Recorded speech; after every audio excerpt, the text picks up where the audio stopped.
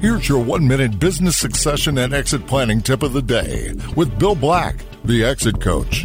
What are some of the upcoming challenges in leadership training? Here's Jeremy Lurie. The unique challenge in our multi-generational environment is that many of those next-gen leaders, whether they're Generation X or even Gen Y millennials who are coming up, while they're eagerly awaiting those chances, they don't currently have the fundamental leadership skills they need to succeed at that higher level. And while this may seem like a foreign concept for a lot of baby boomers who had a different lifestyle, a different life path in their professional careers, many of those next-gen leaders have very different life goals and ambitions.